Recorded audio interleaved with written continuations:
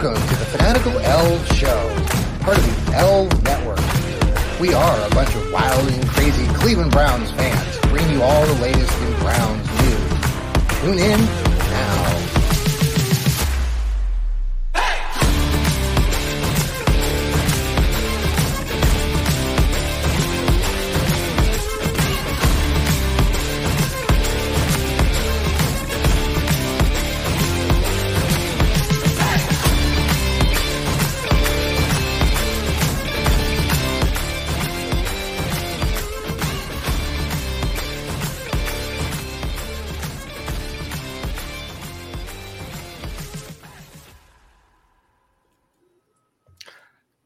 Good evening, everybody, and welcome to another episode of the Fanatical Elfz Show. We are part of the Fanatical Elfz Network. I am your host, John Suchan, and we have our wonderful colleagues here tonight. We have Joel, the left guard. We have the Village Elliot, and we have Steve Gill down there. Welcome, guys. How is everybody? How are you? Elliot, how are you doing? Doing outstanding. Thank you, John. Thanks for having me. I'm still fixated on what Joel said earlier in the podcast. If you go back to Elliot's and your podcast with Joel about your wonderful microphone, it's mesmerizing. It has me, it's awesome. So it projects professionality. It does. It does. Joel, how are you doing? I'm doing well. I'm here. I'm raring to go. Let's do it. And Steve, how are you doing down there? Well, I guess I'm raring to go as well. Let's do this thing. Well, it's just so nice. It's great to have everybody here. And, we've had a week of honoring the late Jim Brown, who passed away about a week ago. And we've shared our thoughts on our own podcast. I know Joel's got his What the Elf Was That show, and then Elliot and Joel have their own show. We have the Football Philosophy and Rocket Science, and I know Steve joined me the other day when we honored Jim Brown. But any opening comments about your thoughts on the late Jim Brown? I know we've kind of covered our bases, but any things that stand out? I know for me personally, just going back and looking at some of the statistics that he's accumulated and the seasons that he had, where they were playing 12 and 14 game seasons. It just amazes me when you look at these, stat lines. He'd go 25 carries, 20 carries for 175 yards or 230 yards. It just every season was just so consistent with that. So that's what I really have been taking away from that, about really how he really was just someone very special. What are your thoughts on that? Anybody? I'll jump in here. Okay, Joel. I am just, as you guys know, I'm all about football. If I'm not dealing with football, I'm dealing with philosophy, hence our podcast, Football Philosophy and Rocket Science. So I'm all about the football aspect of this stuff. Jim Brown, I just want to point out, just the stats are there. The stats are consistent. But Jim Brown played against a defense where the idea was to line up a guy on every other offensive guy. And they usually came out with 2 tight ends. You've got 7 linemen, 7 defensive linemen on them, and 2 linebackers behind them. That's a 9-man box. And Jim Brown is like running these incredible stats against 9-man boxes. It's unbelievable. It really was. Yeah. Steve, you touched on it a little bit when we talked a little bit. You had a chance to see him play. Yes, I did. And just, how I know you've probably looked at his and saw those sorts of stats in the past. I mean, what are your thoughts on Jim's passing and where the team might go from here? He is iconic. He was the Cleveland Brown. I know Motley and Otto Graham before that, but that's how people know the Cleveland Browns. Oh yeah, Jim Brown never missed a game. Astonishing.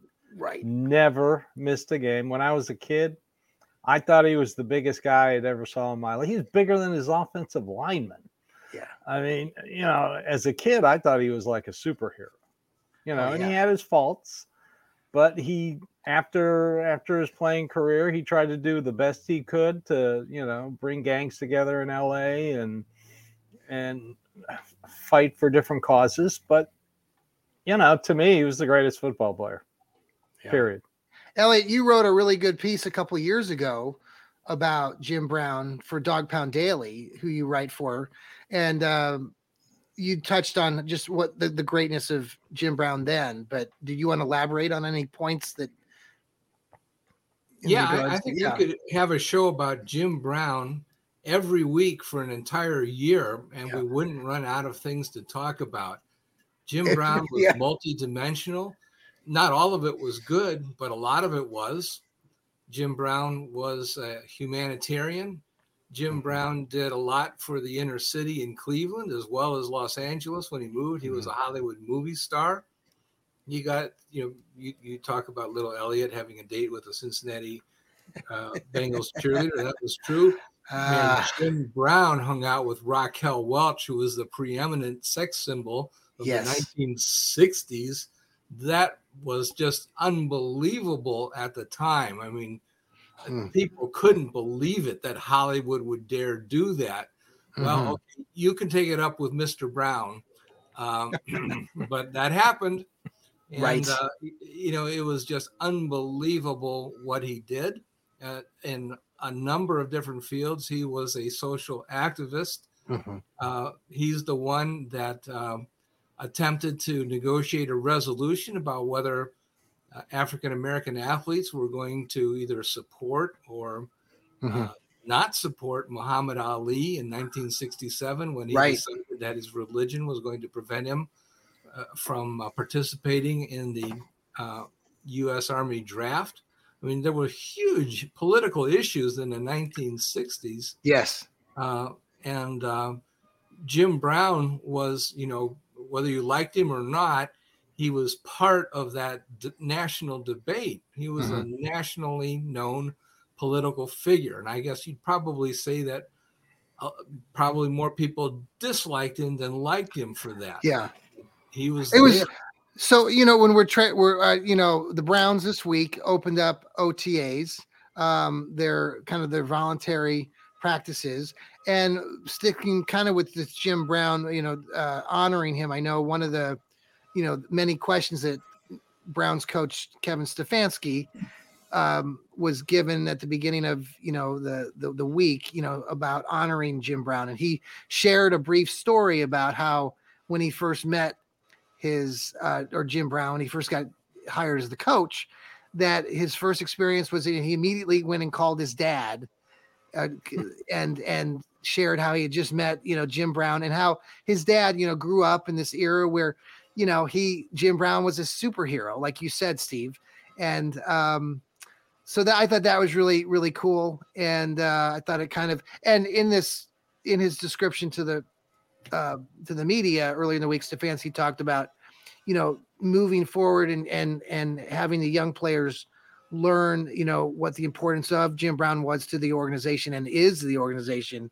I thought that was good. And they indicated there would be some things that the Browns would be doing, obviously, to honor Jim Brown. It could be some short-term things and maybe some even long-term things. So I don't know, like there's some ideas floating around as far as putting number 32 on the 50-yard line, or maybe having the players wear that helmet, and maybe naming the stadium or streets or something to do with the stadium area. So I'm curious to see what happens with that. Do you guys have any takes on that right now? I like 32 on the field. Yeah. I do too. I like the helmet. I do too. I like that helmet idea. People say don't mess with the helmet, but that's what the helmet looked like when he played. I mean, yeah. Did they have now? They had the white helmets, right? Didn't they wear a white helmet? They did have white helmets. Yeah, that's what the helmet looked like when Otto Graham played. They were white helmets. When was that change made to the orange helmets exclusively? Was it because did they alternate between the two or no? I mean, was that ever? I don't know exactly, but I think that was pretty early on. I think that was probably when they were still in the All-America Football Conference in the 1940s, but I really don't know. I believe it. Paul Brown used to. Well, he was the first coach to take his team away from the city, and he'd take them to college campuses. And they went to Bowling Green University, and that was his way of thanking them. They converted uniform, helmet, and that kind of stuff, because that's kind of what Bowling Green looked like at the time. So to thank them for the classroom use, the field use, According to Google, it was 1952. 1952. Yeah. Okay. Google is God. Google is everything. So the Browns are immersed in OTAs this week, and there are lots of stories now, going out there, and we can touch on a few of those this week. Deshaun Watson, I found it interesting, just some of the headlines, and if anybody wants to go into that a little bit more deeply. Deshaun Watson coming back with his crew. He took them to Puerto Rico. Players are like the young Elijah Moore commenting on Deshaun Watson really getting into the playbook, constantly studying things, which is nice. I shared this on a story coming out here in the next day or two about how it's just nice to have that, or at least hear about a quarterback that's really trying to improve and studying things, contrary to old players that we've had in the past, like a Johnny Manziel. There's other stories out there. Obviously, we've got Zadarius Smith here with some of the other veterans like Juan Thornhill, who seems to be coming, he's kind of speaking his mind. And I think he threw out the first pitch or something the other day.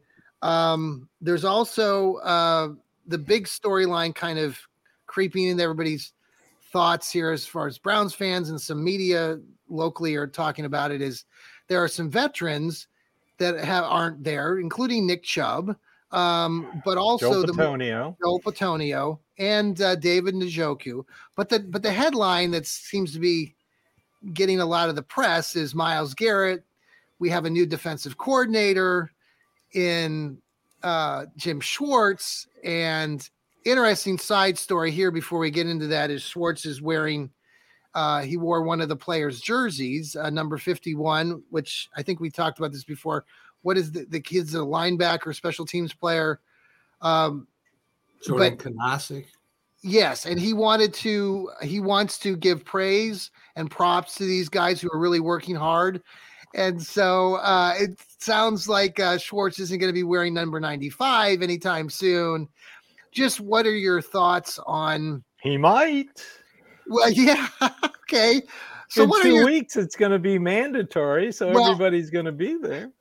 So your thoughts, I mean, the fact that right now these are voluntary, they're voluntary. So some of the main guys on offense are not there. Now, Amari Cooper is there, but some of the guys are not participating in some of more of the team activities. They're coming off injuries. Yeah. So just your overall thoughts about these players and maybe Myles Garrett himself, because I know some people have been critical. Tony Grossi on 850 ESPN discussed it about, Myles Garrett not being that leader. The fact that Joe Woods got fired last year. And so should we be really punishing Myles right now, or is it just talk? I'll jump in on this. Okay, Joel. Okay. And this is just talk. I mean, I know that J.C. Treader and the almighty NFL Player Association are trying to reduce player load, and one of the things they've gone after is OTAs. I mean, if you guys remember, Treader convinced almost the entire team not to show up to OTAs one year, and I don't think that's positive. I'm not so worried about some of the offensive guys. I'm really not. They just spend a whole lot of time together. Training camp is for introducing the playbook. OTAs are for let's get together and do stuff. The people who would really benefit from this are the younger players. And I would say kudos to some of the older players for giving the younger players some reps by not showing up. But I do want to talk about Myles Garrett, because Myles Garrett, in my opinion, needs to be there, because he's about to play a defense that's going to be completely different than what he's played. And he has never played in a double gap scheme. Now, he needs to have reps. Will he have meaningful reps at OTAs? Probably not. In the long run, it's probably not going to matter much. And Tony Grossi, okay, whatever. If his job had a voluntary not get paid for hanging out and writing articles, I'm not sure that's what he's doing. So I'm not going to blame Myles Garrett for not showing up to something that, like, it's not mandatory. He's not getting paid. It's not technically a part of his job. So, okay, whatever. But I do think he would have benefited from being around the environment. Yeah. Yeah. Elliot, Steve? No, I totally disagree. I'll tell you why. Okay. A couple reasons. One is that Myles Garrett was a good soldier, went to the Pro Bowl, and had a dislocated toe for his trouble. Yes. And I think he, it's a 17-game season now, plus all the playoffs and the Super Bowl. There's plenty of time to get adjusted. Myles Garrett's job is just to occupy 2 defenders on every play. That's really not going to change that much. He has plenty of time to pick up the new defense. His role is not going to be that complicated, I don't believe. Elliot, let me ask you this, though, just to counter a little bit that, I was talking to your editor-in-chief, Randy Gurzy, who I think, Joel, you had the pleasure to interview earlier in the week on your show, What the Elf Was At. Please go back and listen to that. It was a great interview. But he and I were chatting just in text earlier today about Myles, and he's sort of under what Joel kind of said as far as being there. And I think part of it, too, is going back, his opinion, at least Randy's is that because of how things ended with Joe Woods and Myles kind of being the spokesperson for the team and pointing out people that aren't being accountable, or he's made statements like that, the fact that he's not there now, even though it's voluntary, it just doesn't come off very good. It gives everybody a good look. I don't think I need Myles Garrett to be the spokesperson. I think I need him to line up a defensive end and sack the quarterback. That's his job. I don't, he can run for political office when he retires and be a spokesperson and sell shaving cream and all that kind of stuff. Yeah. I want Myles Garrett to line up a defensive end and really be an SOB on Sunday. That's what I think his job is. And I really don't care what he does in the off season. I just want him to not injure himself. And so I think he's never showed up out of shape. I mean, look at his body. He's not out of shape. He doesn't really need to show up and work himself out. And well, it's just so funny to me too. Maybe part of it is because I think with the defense being new, I mean, you have a player like Nick Chubb, who again, who's supposedly the neat team guy, but he's not there either. David Njoku, not there. Same thing. Those guys, man, they need to pace themselves. Yeah. Let's save it for the regular season. I'm totally on their side. Steve, this was why I wasn't so concerned about the offensive guys, because they're down there hanging out together, working out together. So they're getting that bonding in. When I say Myles Garrett should be there, I just think he should be there in the environment just to find out what's going on, listening to what's happening. Yeah. I mean, I think the nuance of what he's been playing to what he's about to be playing is significant. Like, there's a significant difference. I know a lot of people will get up here and tell you there's no difference between a 3-4 and a 4-3 and a single gap and a double gap and a 1.5 gap system. They're all full of crap, because there is a lot different going on. If you think the defense is just about just covering the pass, then who cares how many linemen you got? If you think the defensive line is about rushing the passer, who cares how many their linebackers are versus linemen? But defense is more than that. We've watched the run defense just fall apart the last 2 years because they're trying to cover the run on the way to the passer. That's not what this is going to be about. This is going to be about sustained, defined run techniques. So Myles Garrett has I haven't seen ever seen him use a double gap technique. Not in college, not in the pros. I am going to be glued on this man when the season starts to see what in the world they do with him. Do they look at him and say, well, he's never going to get it, so we're just going to do single gap with him and make up for it on the rest of the line, which I've seen people do, or they're going to get him to be a double gap player. If he's going to be a double gap player, he needs to be there figuring that out. That is not easy. No. Steve, what do you think? Where you fall on this? It's May, right? Month of May, right? Yes. It's a voluntary workout. I mean, like Elliot said, this guy's a freak of nature. He never shows up hurt. He always shows up when he's supposed to be there. Yeah. It's not like he's OBJ pining and whining after the trade to still live in New York City. You know, the offense is also new. Going to have a brand new offense. I saw, you know, of the videos I saw a little more motion involved in the offense. And the defensive leader, the guy who's the spokesman, is Anthony Walker. He is the defensive leader. On offense, it's supposed to be the quarterback, Deshaun Watson, and it's going to be the quarterback, Deshaun Watson. Okay. So I'm not really worried about it. Like Elliot, just show up on Sunday and kill the quarterback. That's all I want. So I don't think it's that easy. I don't think it's that easy. Make Joe Burrow see ghosts game 1. That's what I want. So we've got a week more of these OTAs, I believe, going in the next week.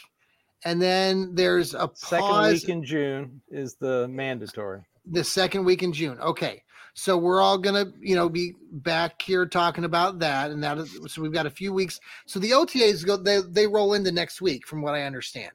I think that when I was looking at the dates, correct me if I'm wrong, but anyway, so there are other stories, you know, smaller stories like Elijah Moore, you know, they interviewed him a little bit, and it seems like he's excited to be here. And so we'll look forward to that. All the new guys are excited to be here. Yeah. You know, it may be the contract talking, but I thought, Joel, your comment on your podcast the other day, or maybe when you and Elliot were talking, and the other one earlier today, you mentioned a player like Isaiah Thomas struggling. I think maybe where you talked to Joel, or Randy on that, maybe that you see that Isaiah Thomas, defensive tackle, from Oklahoma State could Oklahoma could be potentially on the practice squad or not even on this team by the time we because of where he played and how he played. And you want to elaborate a little bit on that? Part of that was going back to this double gap versus single gap scheme. I mean, the single gap scheme, you're just using techniques to go through one gap and just going full abandon. This is what Myles Garrett does. All right, a double gap scheme, you want to fire into a defender, kind of use a rip and pull technique or any kind of technique you need to ascertain how they're trying to block you, counter that block, and make the play. It takes some technique to make this happen. As where you're just kind of in a single gap, you're just shooting a gap and maybe rip or spin or something, but you know exactly what you're doing. In a double gap scheme, you have to ascertain what you need to do on the play, mid-play, as it's going on. Right. So Alex Wright has done this. I think he was at Central Florida or Southern Florida. No, it's UAB or University. Okay, UAB. Yeah. Okay. I watched film on him, and he's done this. He hasn't done it real well. Yeah. But he's done it. And I having played in a double gap scheme and a single gap scheme, having coached single gaps and coached double gaps, I'm telling you, it's harder to play in a double gap and it's harder to coach a double gap because of it requires you to fire into a lineman and kind of figure out what they're trying to do to you and then figure out how you're going to counter that. And you have to have reps to do it. You just have to do it. That's why I'm concerned week 1, maybe we're not going to be ready for the run. We're going to have to work all that stuff out because you got to do it live and in game day. But Isaiah Thomas, and this is the same thing I say about Perion Winfrey. They're both from that Oklahoma single gap system. So when these guys are drafted, they fit what Joe Woods does, right? You just take the leash off the animal and set them loose. Yeah. Well, now you're going to take a guy and you're going to say, okay, you're going to try this. If your guy in front of you pulls away, look back inside, there's probably somebody coming at you. You got to take him with this technique or this technique or this technique. It's a whole different way of doing things. And until you get it in your head and it becomes natural through repetition, your players are going to play a little bit slower because they're thinking about what they're doing. Joe, that concerns me as a Browns fan because we've seen what Browns teams do have to think sometimes how they well, react. just until you internalize it and figure out what's actually going on. And that requires, like anything, just a certain minimal amount of repetitions to At reach least a John critical Johnson isn't mass to get there. Yeah, I've got a question, Joel. Mm-hmm. Will the Browns' personnel changes change the frequency with which the opposing defenses double team Myles Garrett? Because I thought it was practically every play last season. Are they going to So will still the double personnel team him on every changes? play? I think they're going to double team Myles Garrett until somebody else proves to them they can't. Right. Well, and maybe with the Zadarius. Will it happen? I mean, I think Zadarius Smith could make it happen. Smith. Right. I think but then what you can counter with is having both of those players being double teamed. But to do that, you lose a receiver, which is a win for the Browns. Or you could just double team one of them and take your chances with the other. Say we got a dump off if this person's coming hot to hit the dump off play, which takes another receiver out of the route concept because you need him as a safety outlet. Just a small, I'm switching total gears on you here, but I know Elliot loves wide receivers on the Browns, and one of your favorites has been on the practice squad. I think it's Isaiah Weston. Yes. Did you see the news today that broke that he they put him on the injured retired list. Oh, I'm so sorry to hear that. Was the knee didn't recover in the off season? Not sure. They just kind of announced it. Obviously I think could be a factor, but I know that you had a lot of praise for that kid, and he was really good last season, but he did have that knee injury, and they were concerned about it. Yeah, and the recovery rate is less than 100% from these things. So the odds were in his favor, but it was not 100%. Yeah, which brings us to now they have an 89-man roster, so they got to add somebody. And so who, they've been bringing in some running backs. Darrell Henderson really intrigues me. Okay. Actually, I do have a comment about that. What day is today? With the 25th. There's a lot of these free agents, people are wondering, why haven't they signed this guy? Why haven't they signed that guy? There's this big name free agent guy. Well, June 1st is the date that a lot of these, designated releases happen. Right. And the salary cap suddenly takes a drop of, like $5 or $10 million. And so a lot of these guys that just physically cannot be signed at the moment, because there really is I'm really sorry for you guys to say there is no salary cap, but there is a salary cap, and there is no salary cap room to sign some of these guys, whether it's the Browns or some other team that are up against the limit. Right. But that limit changes on June 1st, and we may see some of these guys sign with new teams. Okay. So I think June 1st could be a very interesting news day. I'm thinking of isn't DeAndre Hopkins still on the market? Yes. So why hasn't he been picked up by? I'm still rooting for Zeke, man. I still want Zeke. This is the Zeke is another old guy, man who lost steps club. I would say that Zeke is going to sign with a team that's right up against the salary cap barrier today. Yeah. And that will be not up against the salary cap barrier on June 1st. So I think if we did some homework and figured out what team is going to clear salary cap room on June 1st, that is the team that is going to sign Zeke Elliott. That could be the Cleveland Browns. I haven't really studied it that closely to figure it out. But that would be a great day. It's tight, and I believe that John Johnson III will come off of the roster at that time. Yes. And I think also we probably also clear some room from Jadeveon Clowney, I think. 9.75 for John Johnson, 1.65 for. No, it's not that much. We don't get we don't get everything. No, we don't get everything back. We get part. I'm going by Jack Duffin. So. Well, no, but I don't believe it's that much. I think it's like half of that or 2/3 of that. I don't know what the exact number is, Maybe you're right. Maybe it is that much. But okay. But anyway, well, some amount of money comes down off of the cap, and they'll have some amount of that's available to sign somebody else. Okay. So, guys, we're going to go ahead. We're going to take a short break on our Fanatical Elfz show. This is the Fanatical Elfz Network. We will be back. We have some trivia questions coming up, some cardiac history that the guys are going to share out. And, we'll be right back. Again, this is the Fanatical Elfz show.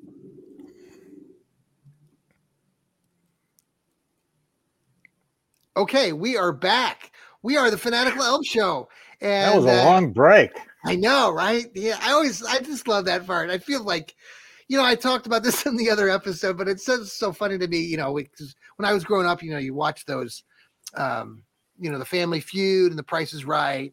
And I was like, oh, maybe the next day they come on. And then you find out that they record all the shows like on one day for the whole week. I was like, oh, wow. Okay. That's, that was kind of news to me when I was a kid.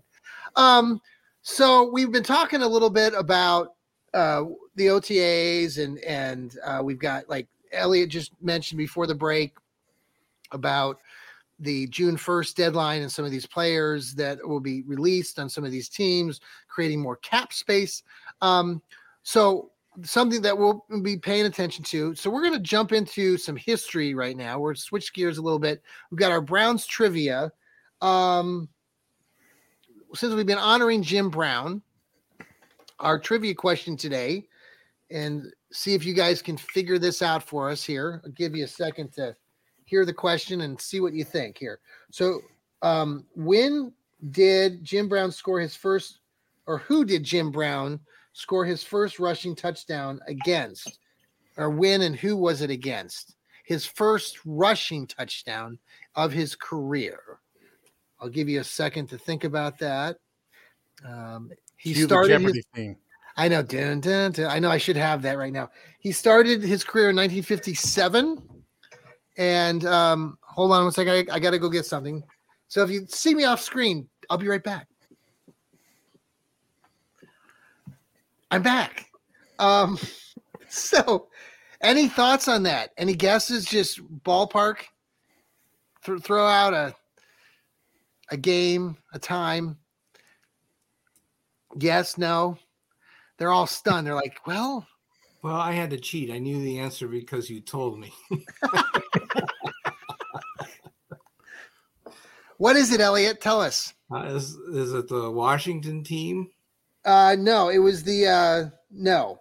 1957. I didn't even get it, even though you told me. It was game four of the 57 season. It was actually their first loss on the season. They played the Philadelphia Eagles. They actually played them in back-to-back weeks, game 3 and game 4, and he rushed for his first touchdown at the very end of that game 4 in 1957. It was 17-7. Yes, the score. Yep. Wow. Okay. Yep. And interestingly, he scored on a passing touchdown in the previous week against the same Philadelphia Eagles in a game that the Browns won. So yeah, they played Philly back-to-back weeks, which I thought was unusual. Kind of reminded me of when the Browns played the Ravens on a couple seasons ago, or was that last year that they did that? They played them last year. They played them before the bye and then after the bye. So, Yep. So that was our Browns trivia question about Jim Brown. Trivia. I don't even win when I cheat. So we talked about this a little bit about Jim Brown and him just being so good, and looking at his stat lines. The our cardiac history segment is talking more again about Jim Brown and one of all of those great games that he had. And he had a lot of great games. And I think, Joel, you and Elliot touched on this on your other podcast, but he used to save his best for the Washington Redskins. And that was, when you look at stat lines against the Redskins, he oftentimes had, like, he would go over 200 yards. And I think it was the first game of the 60, trying to think, it was a 62 or 63 season. 63. Game 1. 63, where monster. Monster game. That was his monster year. Yeah. 80-yard touchdown pass that he ran for pretty much 80 yards. And then he's rushed for 80 yards. Those were his 2 career highs. Yeah. The rushing touchdown was 80 plus, and the passing was 81 yards. Both were his career highs. Do you guys have any other moments in Jim Brown or other, moments like that you can recount or have looked back at since you've been studying him the last week or so? I admire him for telling Art Modell to go, what himself. That's, gotta love a guy who does that. He had it was interesting because when you listen to Jim Brown talk early on in his career, Paul Brown was still around, and he he was having issues with Paul Brown. Paul Brown left. Art Modell had come in. So initially the relationship between him and Art was pretty positive. Yeah, correct? Because he liked Blanton Collier. Yeah. No, Jim Brown it was very positive. The problem that arose was his movie career caused him to be late to training camp, and Modell couldn't stand that. Oh yeah, yeah, it's going to find him every day. That's why there was a fight, and Modell said, "Well, you've got to, crawl on your knees to get me to admit you back onto the team." Yeah, and Brown said, "I'm making more money as a movie star than as a football player." Yes, and so he's retired. I still need to watch that movie, Steve. I haven't watched it. Joe, you have not seen Dirty Dozen? I have not either. It's on my list. It's on my list. Oh my God. I'm going to get it done this weekend. I promise, Steve. I promise. Well, if you're going to watch Dirty Dozen, you got to watch 100 Rifles. See, I think this is and Burt Reynolds, and you got to watch Ice Station Zebra. I mean, come on. These are 3 classic Jim Brown movies. Those are the classic Jim Brown movies, yes. This is a segment we should have. Like maybe I'll do this on What the Elf Was That? The best Jim Brown movies. I like Jim Brown. I like Jim Brown in Mars Attacks. Maybe I could. Mars maybe Attack. I should. He saved the Joel. Earth Maybe that's Mars what we. Attacks. Joel, because you've seen that one. You've seen that one, Joel. Mars Attacks. Yeah. I've seen oh my gosh! So my family and I, we have these movies that constitute half of our language toward each other, and Mars Attacks is one of those. And there's some serious lines by Jim Brown in that movie. He gets in the car with Jack Nicholson, and Jack Nicholson's trying to get him to go beat up somebody to get some money. And he's like, "Why you come at me like this, Art? I found Allah. I'm a better man. I gave up pork." And Jack Nicholson looks at him and says, "You gave up pork?" So that's our little line. Like whenever you do something stupid, it's like, "You gave up pork? You gave up pork?" Well, here's maybe what we could do with the segment. Maybe that would be interesting, Joel. We should I have no background with Jim Brown movies, so maybe I should be watching one every week, and then we can discuss it, and then you guys can tell me what I like. I'll give you my review, and then we can I've never seen the Dirty Dozen again. I've never seen the Dirty Dozen, so I probably just need to watch it. I love Lee Marvin. I mean, Lee Marvin was actually a World War II veteran. He fought in World War II. Yeah, yeah. Wow. Yeah, well, really everybody did at that time. That's right, yeah. So just going back, I'm looking at these. I'm just fascinated, jumping back and forth here, but the Jim Brown seasons, I talked a little bit off air on this, but if you look at these games, we just talked about the Washington game that start of the you said 62, right? 62 was not a good year for him. 63 was. It was 63, and then there was this game in 19. The one that I caught my eye was I'll just mention it now. I was going to mention it later, but it was in 1961, November 19th. They were playing the again Philadelphia Eagles. It seems like the Browns just always play the Eagles. He went for 34 carries and 237 yards, practically a 7-yard gain per carry, 4 touchdowns. Just mind blowing, just crazy. And that year was kind of it was a good year, but he had a stretch of like 5 games where he went well over 100 yards. But there were other seasons where, I mean, in 1963, he started the year off by going for 162, 232, 175, 122, 144, and 223. I'm like, that's just awesome. And like you said, it was against nine man fronts. So I mean, he averaged 100 yards a game for his career. That's impressive. Oh, the only guy in the NFL. 104 point something is for every game for his career. For his career, 104 yards. Very That's impressive. Astonishing. I mean, I went through a lot of stats on Jim Brown. I mean, it's insane. He averaged 5.2 yards a carry. Barry Sanders had 5, and the closest to him was 4.7. Now Barry Sanders, but and I think you've pointed this out on your shows, and I've mentioned it with some writing. But I mean, statistically, Barry was he was similar, not the same kind of player as Jim Brown, but the way the numbers look, I mean, they stack up. You got, I mean, rushing numbers are there, but Barry was not the blocker that Jim Brown was. Oh no. Now the thing about Barry, the thing that I like talking, why I bring up Barry is because he's also from Wichita, Kansas, which I lived in. I lived in Wichita for 26 years, and so Barry Sanders is a superhero. Back in Wichita, he went to one of the local high schools, and so he's always been, and he still goes back to Wichita a lot. So he went to Oklahoma State, where he played college. So that was kind of the background. He was a super elusive guy. Like he's one of those guys you could just never catch. Jim Brown was those guys where you could, when you caught him, you could never tackle him. Yeah. So there's big difference between, the styles. Mm-hmm. Yeah, totally different runner. And that's one of the things that, I could go on a soapbox about whether we want the Canton place to be the Hall of Stats, or do we want it to be the Hall of Fame? Yes. And there's a lot of people that were put in because of stats.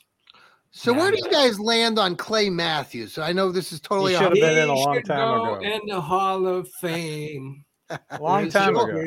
Who plays linebacker for 19 years? I just don't know how he's been overlooked all these years. Joel, where do you fall on that with Clay? I think he should be in the Hall of Fame. Yeah, I think we all agree on that then. Okay. Yeah. Oh, it's Clay's fault. Should be. We're Browns fans. We're Browns fans. Well, we are. Yeah. Really? No. Really? Yeah. So Joel and I were talking just a little bit ago about our elf hats. I got mine, I think, in Cleveland Browns, the pro shop. So if, I don't know if they're there, but I didn't know if I was too orange today or not, Joel, but I think we're okay. You're looking good. That hat is snazzy. Yeah, it is awesome. It's awesome. Well, so just we're gonna jump to your segment, Elliot. Any Steeler news or Steeler jokes, I should say. Yeah, did we talk about the logo and the helmets? No, you want to talk about that first? Yeah, this is a serious trivia question, but can you name for me the one team that has the logo only on one side of the helmet, and can you tell me why it's only on one side of the helmet? Oh, the Cowboys? Steelers. No. The Steelers. No? Yeah, it's the Steelers. John, this is a Steelers segment, man. Yeah, come on, man. Yeah, you're as bad as me muffing the Jim Brown question. Yeah, do I have to take my hat off now? I should take my hat off. You're not very good at drift catching, are you? The Steelers have logo only on one side of their helmet, and the reason is that back when it was introduced when Terry Bradshaw was the quarterback, and it was because their wide receivers and linemen couldn't tell the difference between their right and left, and so whenever they called a sweep to the right, half of the players would go to the right and half would go to the left, and they'd collide in the middle and they couldn't get any yards. So they had to put the logo just on one side of the helmet. And so then they could look at the helmet and know whether they were supposed to run towards the logo or away from the logo. And from then on, Franco Harris could make a lot of yards because they would always run in the same direction. And that's the true story of why they put the logo only on one side of the helmet. And if you don't believe me, just go on the internet and look at any picture of the Steelers and you'll find that it's true. The logo is only on one side of the helmet. And that's a fact. Truth. Thank you, Elliot. A wonderful So they won segment. their Super Bowls because they couldn't tell their left from their right. No, they could tell, but they just needed that visual aid to help them out. And that's totally within the rules. So I don't begrudge them one little tiny bit. It worked for them. Good thing they didn't put it in the middle. Well, yeah, then that wouldn't have worked for them. But putting the logo on one side of the helmet worked for them. I mean, it was a good move. Really, I think it was probably Chuck Noll's idea, and it worked.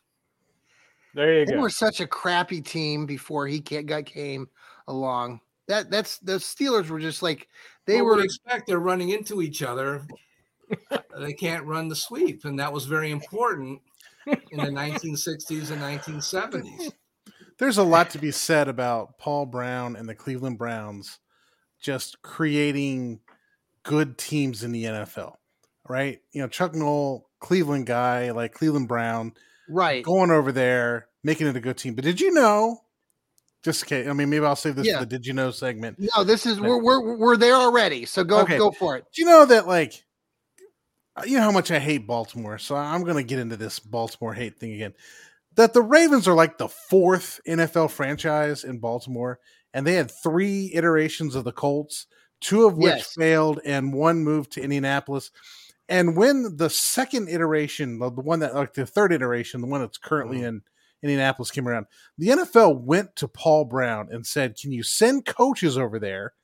And Paul Brown somehow orchestrated Johnny Unitas going to Baltimore so that they would have players to have a competitive team. They sent coaches, they sent players. Like, the Browns made the Colts who they were in Baltimore. Like, that city should just be like worshiping Cleveland because they wouldn't have had any of these stupid teams they've had if it wasn't for us. Yeah. Oh, it is. It's Don Shula. You know, I've got something. Coach of the 64 championship game. I think it's one of the people the Browns sent over there. Yeah. You know what? I hate to tell you this, Joel. I know. It's going to contradict me. That's what he does. That's what he does. I hate to tell you this, but the Baltimore Colts are actually the Cleveland Rams.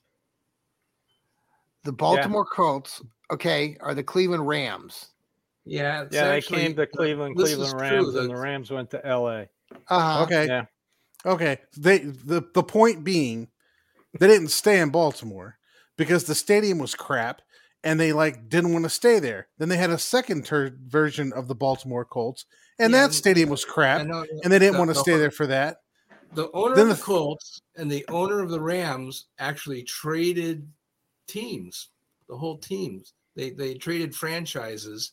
So the owner of the Colts became the owner of the Rams, and the owner of the Rams became the owner of the Colts. When did that happen? Let's see. It happened when did the Rosenblums, I think. 1940s? They left Cleveland in 45 for L.A. Okay. After winning the championship. Okay. Yeah, that's not what I'm talking about. This is the Colts. I know it was before and that. the Rams. While you're doing that, does Steve, do you have a did you know thing you'd like to share? And we'll come back to the 1972. 1970. Oh, okay. So that's more. Is that right? No. Yeah, that was another owner swap Colts involving the Rams and somebody else, I think. All right, I looked up this thing on Johnny Unitas. So Unitas was on the Pittsburgh Steelers, and the Steelers cut him. And Paul Brown wanted to sign Unitas because he thought Unitas was going to be a good quarterback. But the league came to Brown, and Brown let the Colts sign Unitas as opposed to bringing him into Cleveland. Oh, wow. And that's how he ended up in Baltimore. Wow. Who was the Browns who was the Browns quarterback at that point? Do we know? 55. I'm thinking would that have been Milt Plum again? Milt Plum. Yeah. Could have been. Yeah. He was the quarterback in 57. So I'm going back a couple years, and Browns they weren't going through 35 quarterbacks like they've done since 1999. So, right, but Brown wanted Unitas and wanted to stash him, and isn't that interesting to see? Bring him up, and the league's like, let him go to Baltimore. Unitas. Could have had Johnny Unitas. Wow. He still, even after Brown got fired by the Browns, he still worked for him as a scout. Really? And when they drafted Paul Warfield, he wanted the Browns to turn him into a defensive back and not a wide receiver. I heard that about Paul. You're talking about Paul. I mean, Paul Warfield. Yeah, Paul Warfield. Yeah, right. Yeah, I've heard that. He said, we can turn him into a defensive back. Thank God they didn't. I mean, Hall of Fame wide receiver. Yeah. Cool. Who turned into Mike Phelps. Ooh. Right. But anyway. There's your did you know segment from you, Steve? Yeah, I know. That's awesome. While Elliot, you're looking for that real quick, just want to talk to the viewers who are watching or listening to our Fanatical Elfz show tonight, part of Fans First Sports Network. We appreciate your support. We also want to give a shout out to Cleveland Sports Talk, who supports us too by sharing out our podcasts and retweets and whatnot. So thank you for your support. I know we have Joel and Elliot contribute also to Dog Pound Daily. I also write for them, Northeast Sports Insiders. I have a blog for them too. So please tune into all of our podcasts. Again, Joel has the What the Elf Was That show. He also, Elliot hosts another show with Joel called Football, Philosophy, and Rocket Science.